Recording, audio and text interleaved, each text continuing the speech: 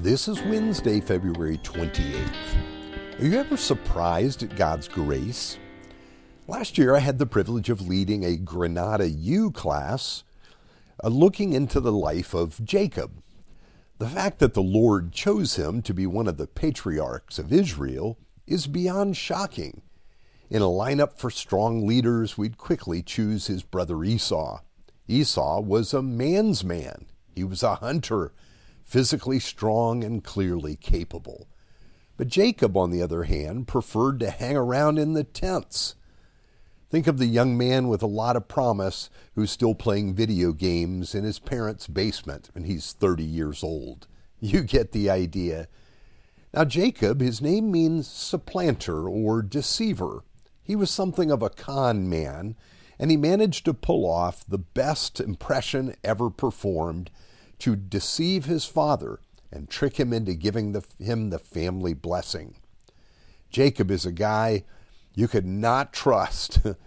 He always seemed out for himself.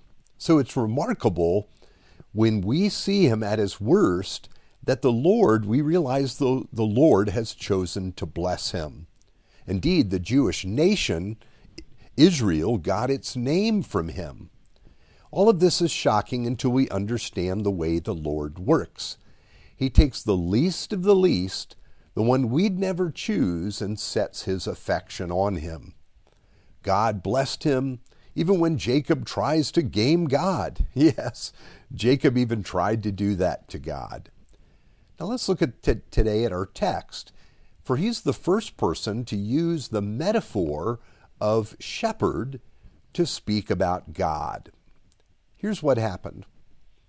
This is Genesis chapter 48, verse 8 to 15. When Israel saw the sons of Joseph, he asked, "Who are these?"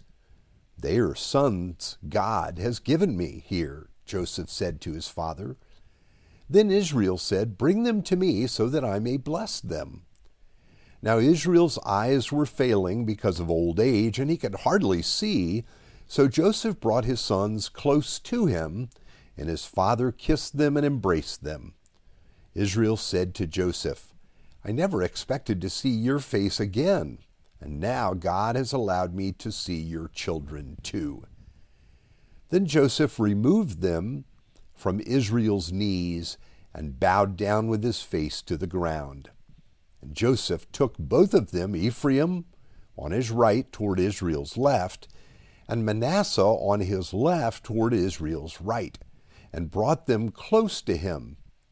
But Israel reached out his hand and put it on Ephraim's head, though he was the younger, and crossing his arms, he put his left hand on Manasseh's head, even though Manasseh was the firstborn.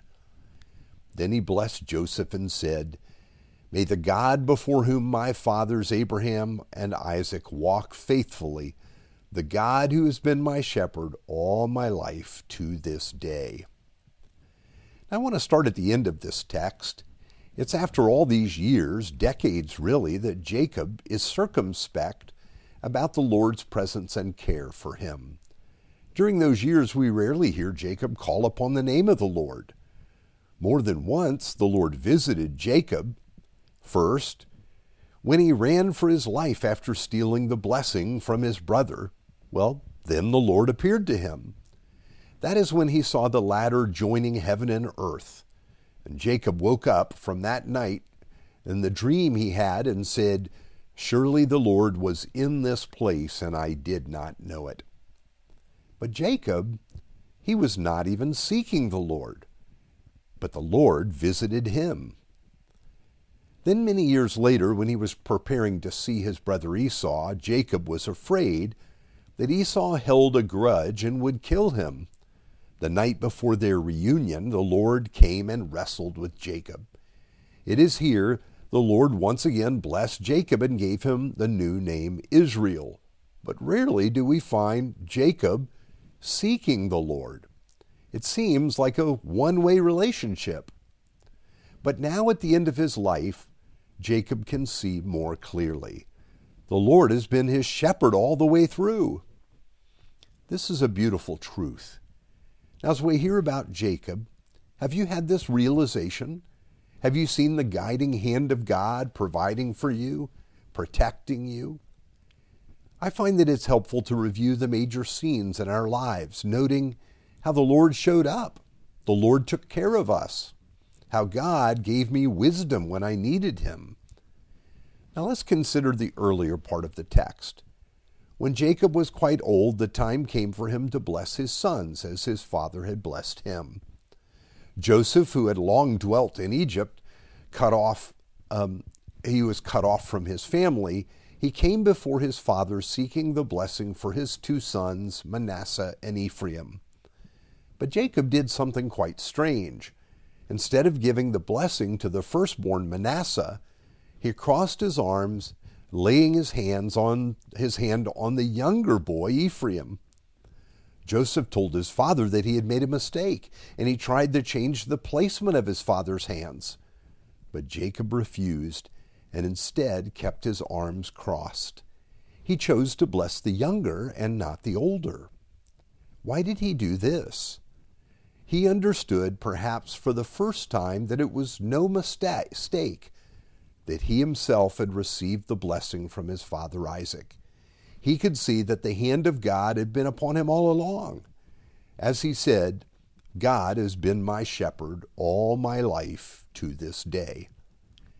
I think God wants all of us to see this. We've received our Father's blessing. The Lord is my shepherd, I shall not be in want. He cares for me. This passage is a reminder to review our lives and take note of the loving presence of God, who's protected us and cared for us each step of the way. Let's pray. God, you are good to us. You provide what we need, and you lead us beside quiet waters. You restore our souls. Help us to rejoice in your goodness, to rest in all that you've done for us in Christ. For we pray in his name, amen.